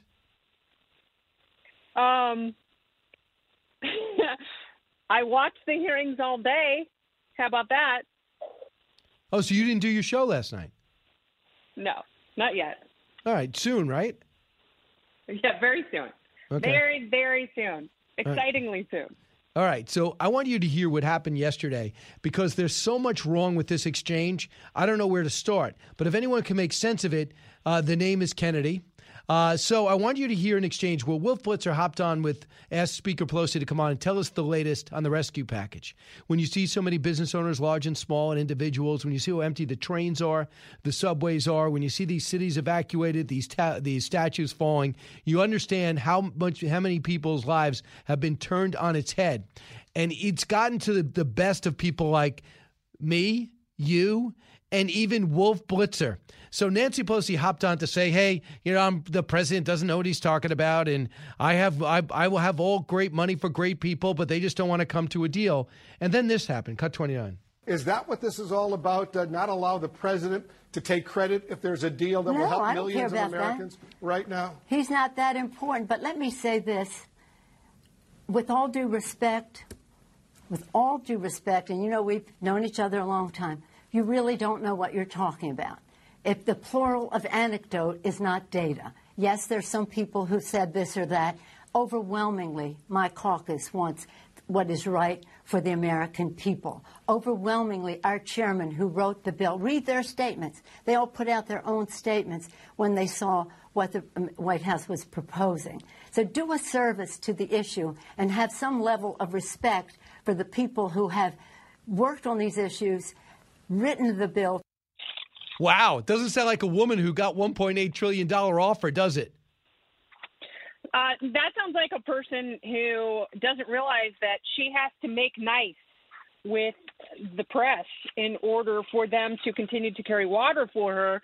And it sounds like Wolf Blitzer and the rest of CNN realize that President Trump may not be reelected, And that is very bad news for them because it has allowed their journalists and a lot of journalists to be lazy and essentially just follow what the president is doing with this hyper focus.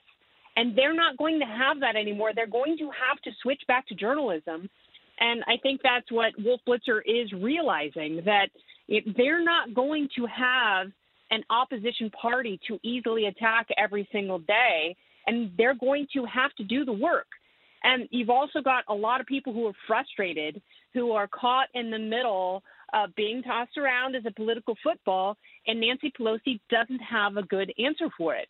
And despising the president is not an excuse for not negotiating when you've got people's lives and businesses that are very much on the line. And guess what? The president is moving. So the Republicans moving. And the president making things, even though last week was such an unnecessary distraction when he said break off talks. Since that time, they've moved up their number. And it's been pretty apparent in these battleground states, from Cory Gardner to Joni Ernst to what we're seeing in North Carolina. There's people who are hurting through no fault of their own. And even though it's our taxpayer money and we're doing it on overdraft, they need it. So it got a little bit even more heated. Ro Khanna, a man you know well, I assume you admire him. He's a Democrat. And he just said this. He said, people in need can't wait until February. $1.8 trillion is significant and more than twice the Obama stimulus. Make a deal. Put the ball in McConnell court. So what do you say to Ro Khanna? What I say to you is, I don't know why you're always an apologist, and many of your colleagues apologists for the Republican position. Ro Khanna, that's nice. That isn't what we're going to do, and nobody's waiting till February. I want this very much now, because people need help now. Oh, he's an apologist for the Republican Party, Kennedy. I did not know Wolf Blitzer was working with Ronna McDaniel on a strategy to get Trump reelected. I think you'd be hard-pressed to find a Republican who agrees with that statement. And I don't think that Wolf Blitzer has in the past been accused of being a GOP operative. The only thing I can imagine is she got confused. She thought she was talking to Sandra Smith or someone else at Fox News and didn't realize that she was on the network with the greatest liberal outreach next to MSNBC, and that's CNN. And she's in very friendly territory there. It seems like bad strategy and an overly emotional reaction on her part to talk to Wolf Blitzer that way. Kennedy, it got worse. Come on. It's about millions of Americans who can't put food on the table, who can't pay the rent. And we represent them. And we represent them. Getting and by we represent these them. long food and lines we represent that we're seeing. them. I know we you know are. Them. I'm just saying. We represent them, and we know them. As we say, know them. We represent them. Don't let the perfect be the enemy of the good, as they say. It is nowhere near perfect. Madam Speaker. Always the case, but we're not even close to the good. All right, let's see what happens, because every day is critically, critically important. Thanks so much for joining us. Thank you for your sensitivity to our constituents' needs. I am sensitive to them because I see them on the street begging for food, begging for money. Madam Speaker, thank you so much. Have you fed them? We feed them. Oh. Kenny, is this irreconcilable? Are you recommending they break up? Yeah, actually, I am. And I hope there are more journalists and news organizations that hold truth to power.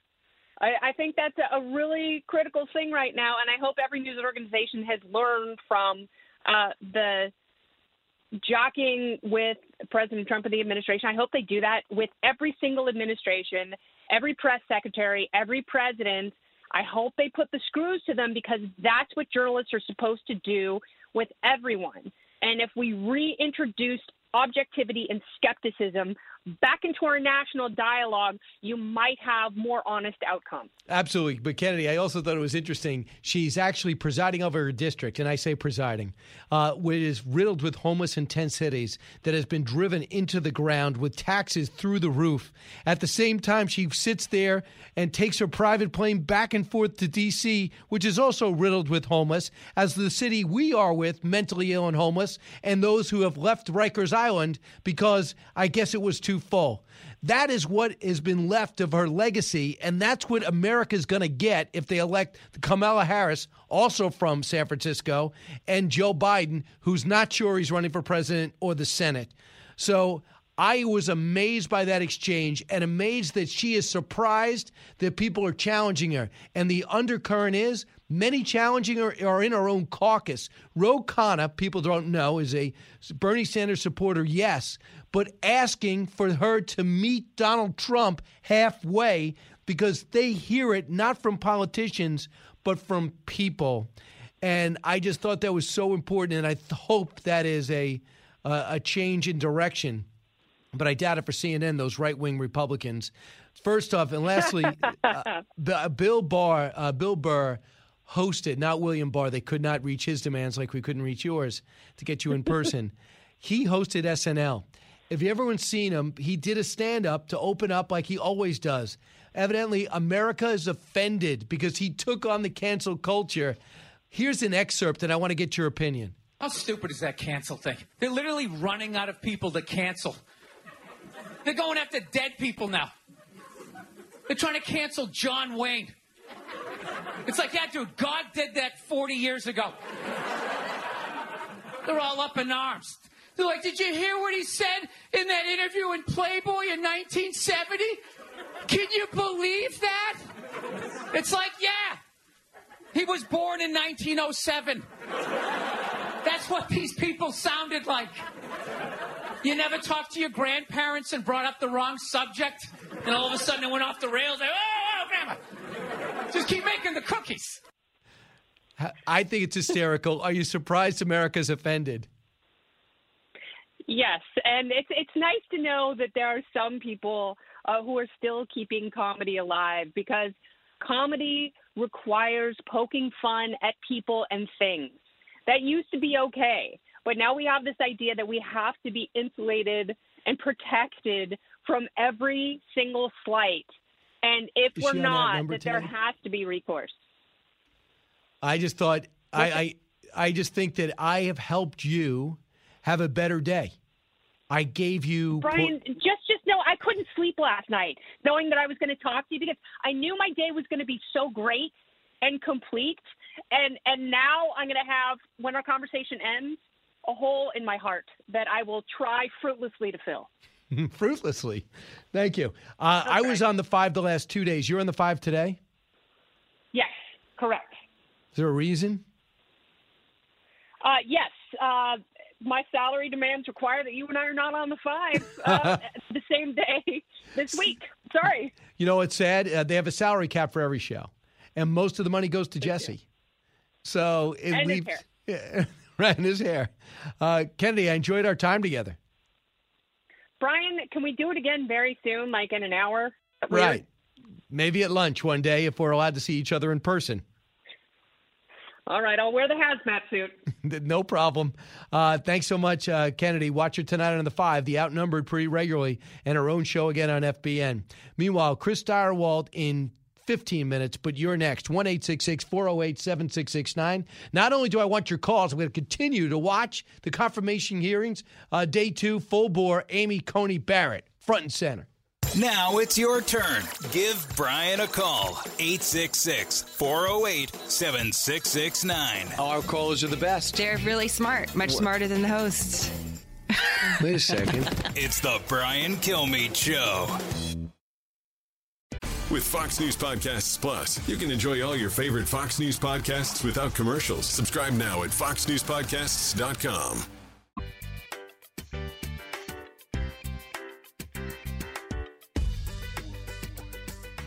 A talk show that's real. This is the Brian Kilmeade Show. On the 7th Circuit, you are subject to a code of ethics, are you not? I am. And I presume you are okay with that? Of course. In fact, I would submit you probably think that's a good thing. Yes.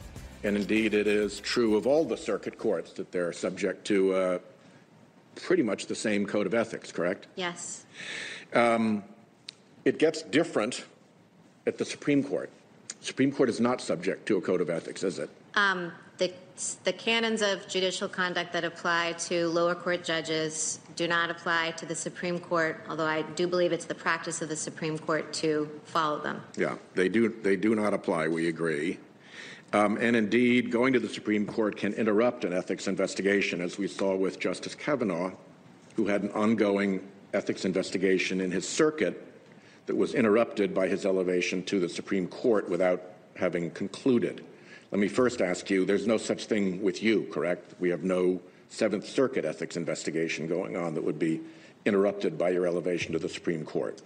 I'm not aware of any ethics. I suspect you would be, so good. We can put that behind us. Sheldon Whitehouse.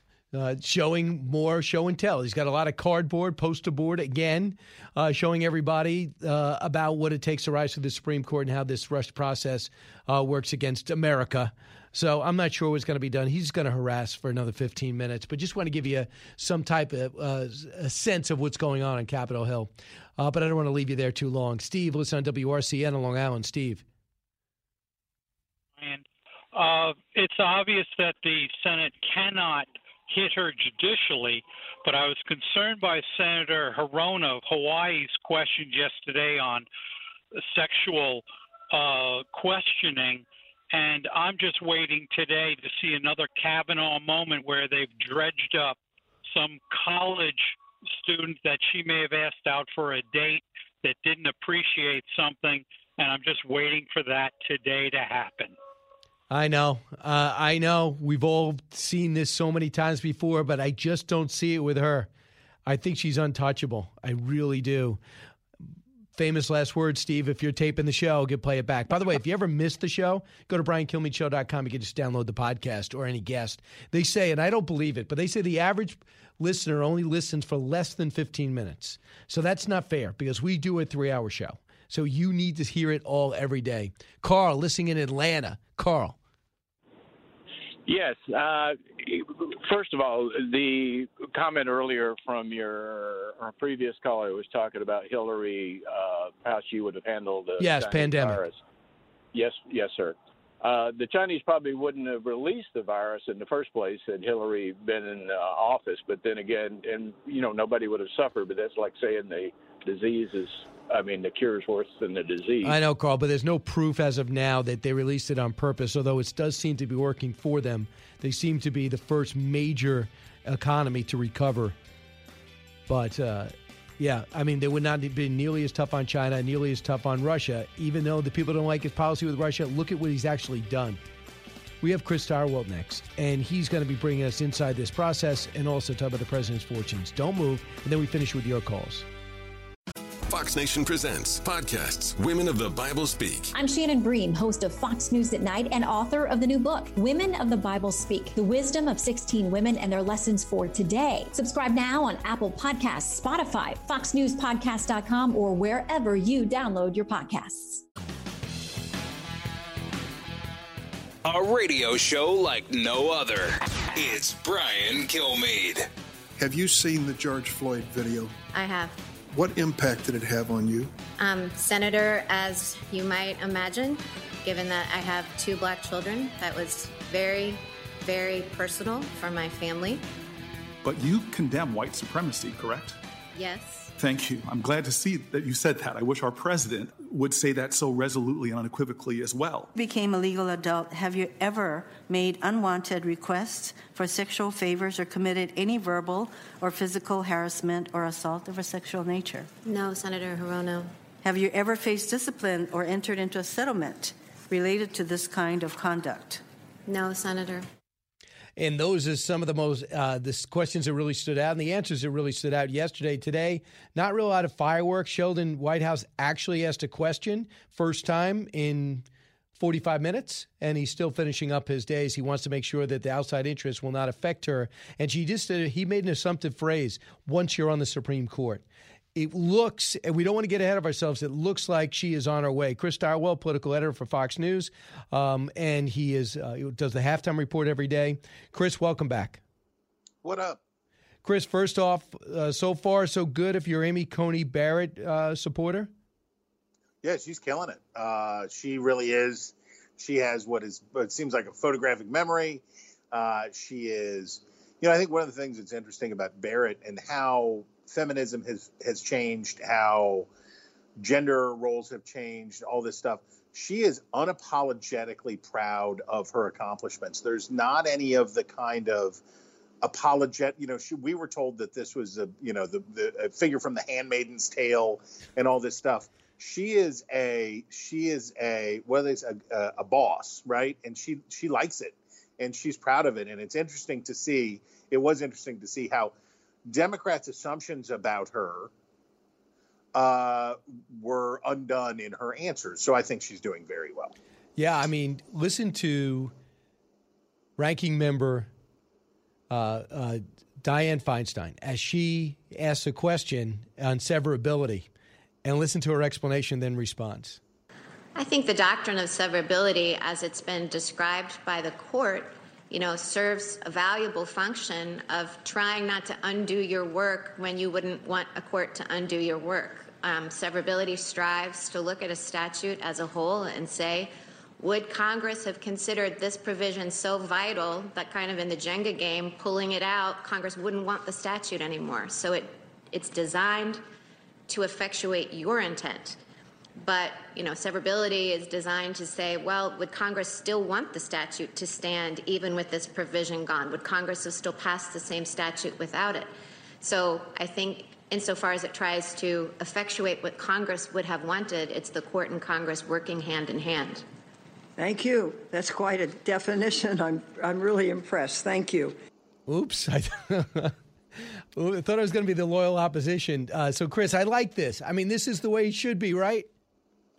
Well, of course, if I had my way, there'd be no cameras in the committee room, and there wouldn't probably even be there wouldn't be hearings on Supreme Court nominations. Basically, the Senate, the proper role for the Senate on nomination should be to basically check and make sure there's not corruption or incompetent, that you have a person who is ethically and fit and has the capabilities necessary for the job, and then give the president his nominees.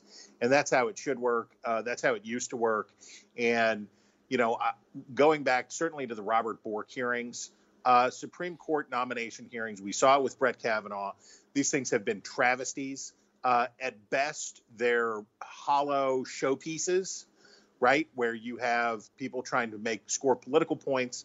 At worst, they turn into what Clarence Thomas called a high-tech lynching. They're pointless, and they should be done away with. Although the American people do want to know who's going to get that permanent job in the Supreme Court. So I understand a little of that. But right now, do you believe if this was open and there's no coronavirus, people would be screaming in the background, holding up signs, taking off their tops? Well, dopes are dopes, and you can't really do anything about the existence of for 100,000 years. Our species has tried to eliminate dopes, but they like the poor will always be with us. All right. So there's a story in Axios today where it talks about Joe Biden being the luckiest, least examined presidential candidate in recent memory, and a guy with probably, my words, the most vulnerable. When you see him on the stump, he forgets Mitt Romney's name. I think that's kind of unusual. When he forgets that he's running for president and runs for senator, that's kind of different. When he goes to Sounds and he attracts 4 people and local news reporters, you realize he didn't have to travel. He might as well have stayed in his basement. When you have a vice presidential nominee who refuses to do interviews or much campaigning, who his wife has actually done more than Kamala Harris, whether she has to work or not, I find that unusual. Even Axios points that out. Hans Nichols of Axios was on another network today and said this, cut 27. 8 months ago, Joe Biden was left for dead. He made his last stand in South Carolina. That turned to be a slingshot, vaulted him to the front of the pack. And then they basically went into lockdown. And you remember the criticisms of Joe Biden that he was hiding in his basement. Remember, it was David Axelrod and David Plouffe, 2 engineers of the Obama campaign that dinged him back in May. But the Biden campaign held fast. They had a theory of the case, and they held fast. And that's put him in the position he is today, where he's the front runner. He's up in most of the polls. He hasn't, though, faced the kind of scrutiny in the general election and the kind of hard questions from the press corps that previous candidates had. Now, what the Biden campaign will say is he got roughed up quite a bit during the primary, and that's true. But remember, there was like a 3-month stretch there where he didn't take any questions from his traveling reporters. So, yes, he's lucky. And when the reporters did ask questions, they were not tough. And he did not ask let any Fox reporter ask a question. So outside Doug McKelway, and then Doug mysteriously retired. Why he retired after that question, I do not know.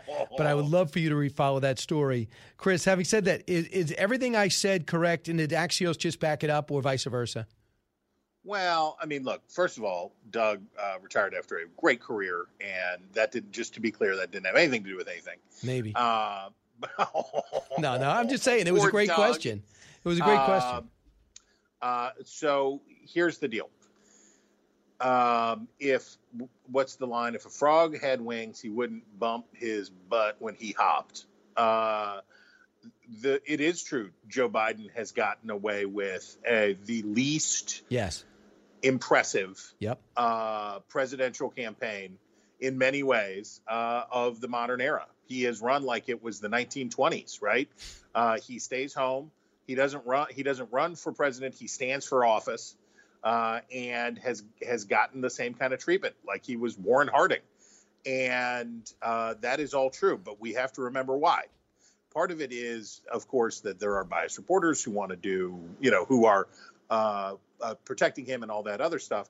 But no 24-hour period can ever go by without Donald Trump exploding, right? And he never lets Biden. You'll see in the closing weeks as reporters they will be stung by this criticism. And you've already seen, you saw Jake Tapper. You'll see more rough treatment with Biden and getting hard with Biden to just make sure that as going into the closing stretch that they can point to say, well, we were tough with them about this and we did that. There will be a correction there. There's no doubt.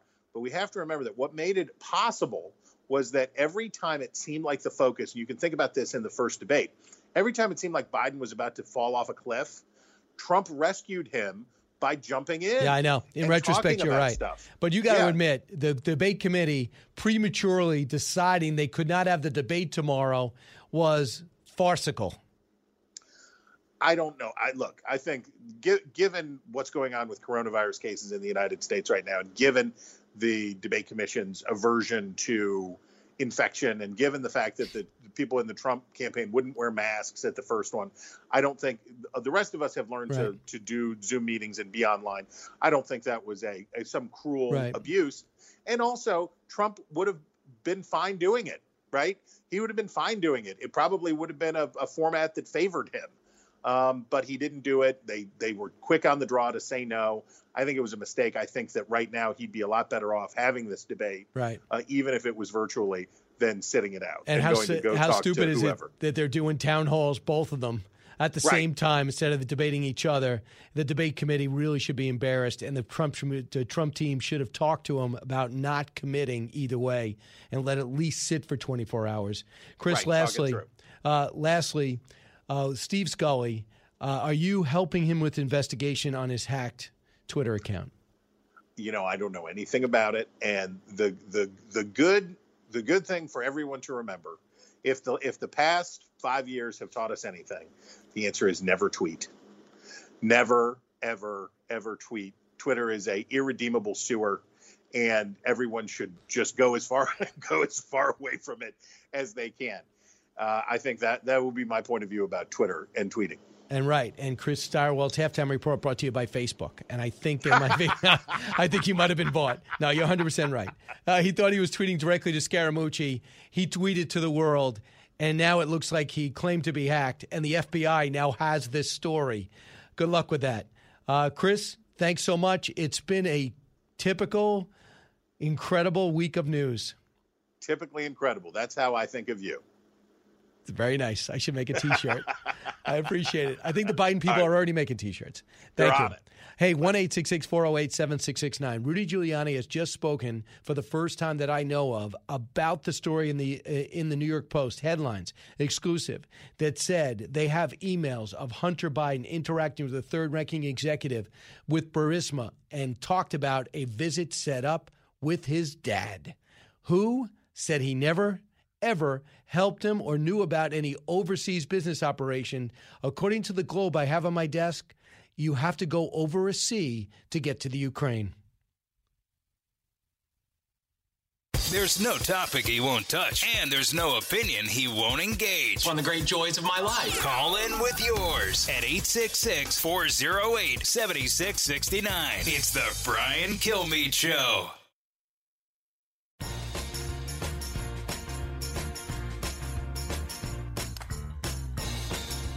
The more you listen, the more you'll know. It's Brian Kilmeade. It's probably the biggest, highest level scandal so far this century. It happens at the highest levels of two governments, the United States and Ukraine. It's clear that Biden bribed the president of Ukraine to drop the case on his son and on Mykola Zlochevsky, the multi-billionaire who was paying him. And then it's going to move on to China and Iraq, where similar things happened. And in China, there was much more money involved, much more. The Biden family has for 5 years been business partners, either with the Chinese government or with high-level members of the Chinese Communist Party. Beyond being bribes, they have enormous implications for our national security. The question is, why did no one in the Obama administration pick this up if they were watching out for our national security? There are numerous compromising photographs of the kind that will be hard to publish, but you know the Chinese has every single one of them. If the Chinese didn't have these compromising photographs, we wouldn't have to worry about China. They'd be a small intelligence player. And that is Rudy Giuliani talking about the tape, the hard drive that was handed to him from Steve Bannon that went to the New York Post. I imagine they authenticated the best they could, or they said they did. And it looks like Hunter Biden interacting with the third-ranking executive at Burisma, talking about access to his dad, favors that they needed, access to Washington in particular. And that is what Rudy came out and was speaking about just now. We have a little bit more of him describing what these emails showed. Now, just real quick, if you're just tuning in, you don't get the New York Post, do it. Check this story out. But essentially, this computer repair person was given a laptop that was damaged from water, at which time no one came to pick it up. They say it was a Biden because it was Beau Biden Foundation sticker on the back of it. And then when he looked at it, he saw these horrible pictures with Hunter Biden smoking crack, pornographic videos, and then saw these emails. Turned it over to the FBI, but took a copy first. Let's listen to a little more. Biden should really drop out from the ticket. He's such a big criminal. Well, that's not going to happen, Rudy, but I do take your point. Wait until you see the Chinese stuff. Okay. When will we see that? Soon. Okay. Let them let themselves burn themselves out attacking this. Look, the media has known this for 2.5 years. The FBI has known this for 2.5 years. And the Justice Department has known this for 2.5 years. And they never sought to investigate it. So there are implications to this that go way beyond just Joe Biden. Yes, they go to, what kind of law enforcement do we have in America? And how can you do these horrible things to Republicans based on nothing and not even investigate what is a smoking gun, maybe 10 smoking guns, showing that the Biden family has been pulling down millions every time Obama sent them anywhere. So Rudy Giuliani come out and talk about what the New York Post had with the emails reveal. It's not opinion. This is true. So they have not commented on the Biden campaign, but George Stephanopoulos better ask tomorrow. What are you saying, Ron Johnson, chairman of the Homeland Security Committee? Correct. They're investigating it, to which he said normally they don't really speak about investigations, right? But since it's hit the media, he said we regularly speak with individuals who email the committee's whistleblower account to determine whether we can validate their claims, although we consider those communications to be confidential because the individual in this case spoke with the media about contacting the committee. We can confirm receipt of his email, have been in contact with the whistleblower, and are in the process of validating the information he provided. And not only are you compromised, but you'll be compromised in China. If there are pictures and business transactions that would embarrass Joe Biden, believe me, if China keeps quiet, they're going to want something in return. But that's getting ahead of ourselves. This better come up tomorrow in the town hall. Let's find out if there's more to know. More to know. All right, Cristiano Ronaldo has tested positive for the coronavirus. He's 35 years old. He's in really good shape. He is very sexy. He's got a shirtless commercial, and he's got the coronavirus. He tested positive. He's from Portugal, and he subsequently returned a negative test on Tuesday morning. Next, the PGA, Dustin Johnson, the number one player in the world, he tested positive for the coronavirus, forcing him to withdraw from the CJ Cup at Shadow Creek on Tuesday. Quote, obviously, I'm very disappointed. It goes to show you it's not just the president. It's not. Many people. But what does it show you? People get it and they get over it. I'm not saying it should be dismissed, but 99.6% will get over it. Next. Runners may have elite brains. That, according to at least one scientist who I imagine runs. Researchers at the University of Arizona compared brain scans of young men who were cross-country runners to those of young men who were not physically active. They found that runners had enhanced connectivity between various regions of their brain. The authors of this latest study believe that high-endurance exercise in young adults may play a significant role in how their brain ages. I mean, I think it's also they're comparing runners to people that do nothing. It's not as if we're comparing runners to other athletes. Yeah, what about joggers or bikers or people that did the Peloton last night at 8:30? Exactly. Or, a football player or a tennis player. But no, it's someone who sits on their couch. Next, Apple, with the iPhone 12 unveiled yesterday, Apple made some big tech bets that should boost demand for 5G as well as help spur developers. Why it matters, many tech advances start out as chicken and egg problems, with developers waiting for the market to emerge while consumers don't yet see the value. So they're going to tell us eventually how much we're going to love some of the things they have there that we're not asking for. Like the augmented reality app developers can now, develop something to enhance that. However, the new phones, no AirPods and no charger. How ridiculous. Wow. No AirPods and no charger. Yeah, not even like the old, headsets with the wire. When you buy a new phone, you have to buy more. You have to buy them. Oh, you have to buy them. It means you can still use them. They just don't have them. Yeah, so now you're paying $1,000 for a phone and then have to buy a charger for it. Well, still, you got to get me something for Christmas. And I don't think that should be the reason you don't get it. I guess you don't want oatmeal again. Not anymore. No, listen, I had it this morning. It was great. Kudlow on Fox Business is now on the go for podcast fans. Get key interviews with the biggest business newsmakers of the day. The Kudlow podcast will be available on the go after the show every weekday at foxbusinesspodcasts.com or wherever you download your favorite podcasts. Listen to the show ad-free on Fox News Podcast Plus, on Apple Podcast, Amazon Music with your Prime membership, or subscribe wherever you get your podcasts.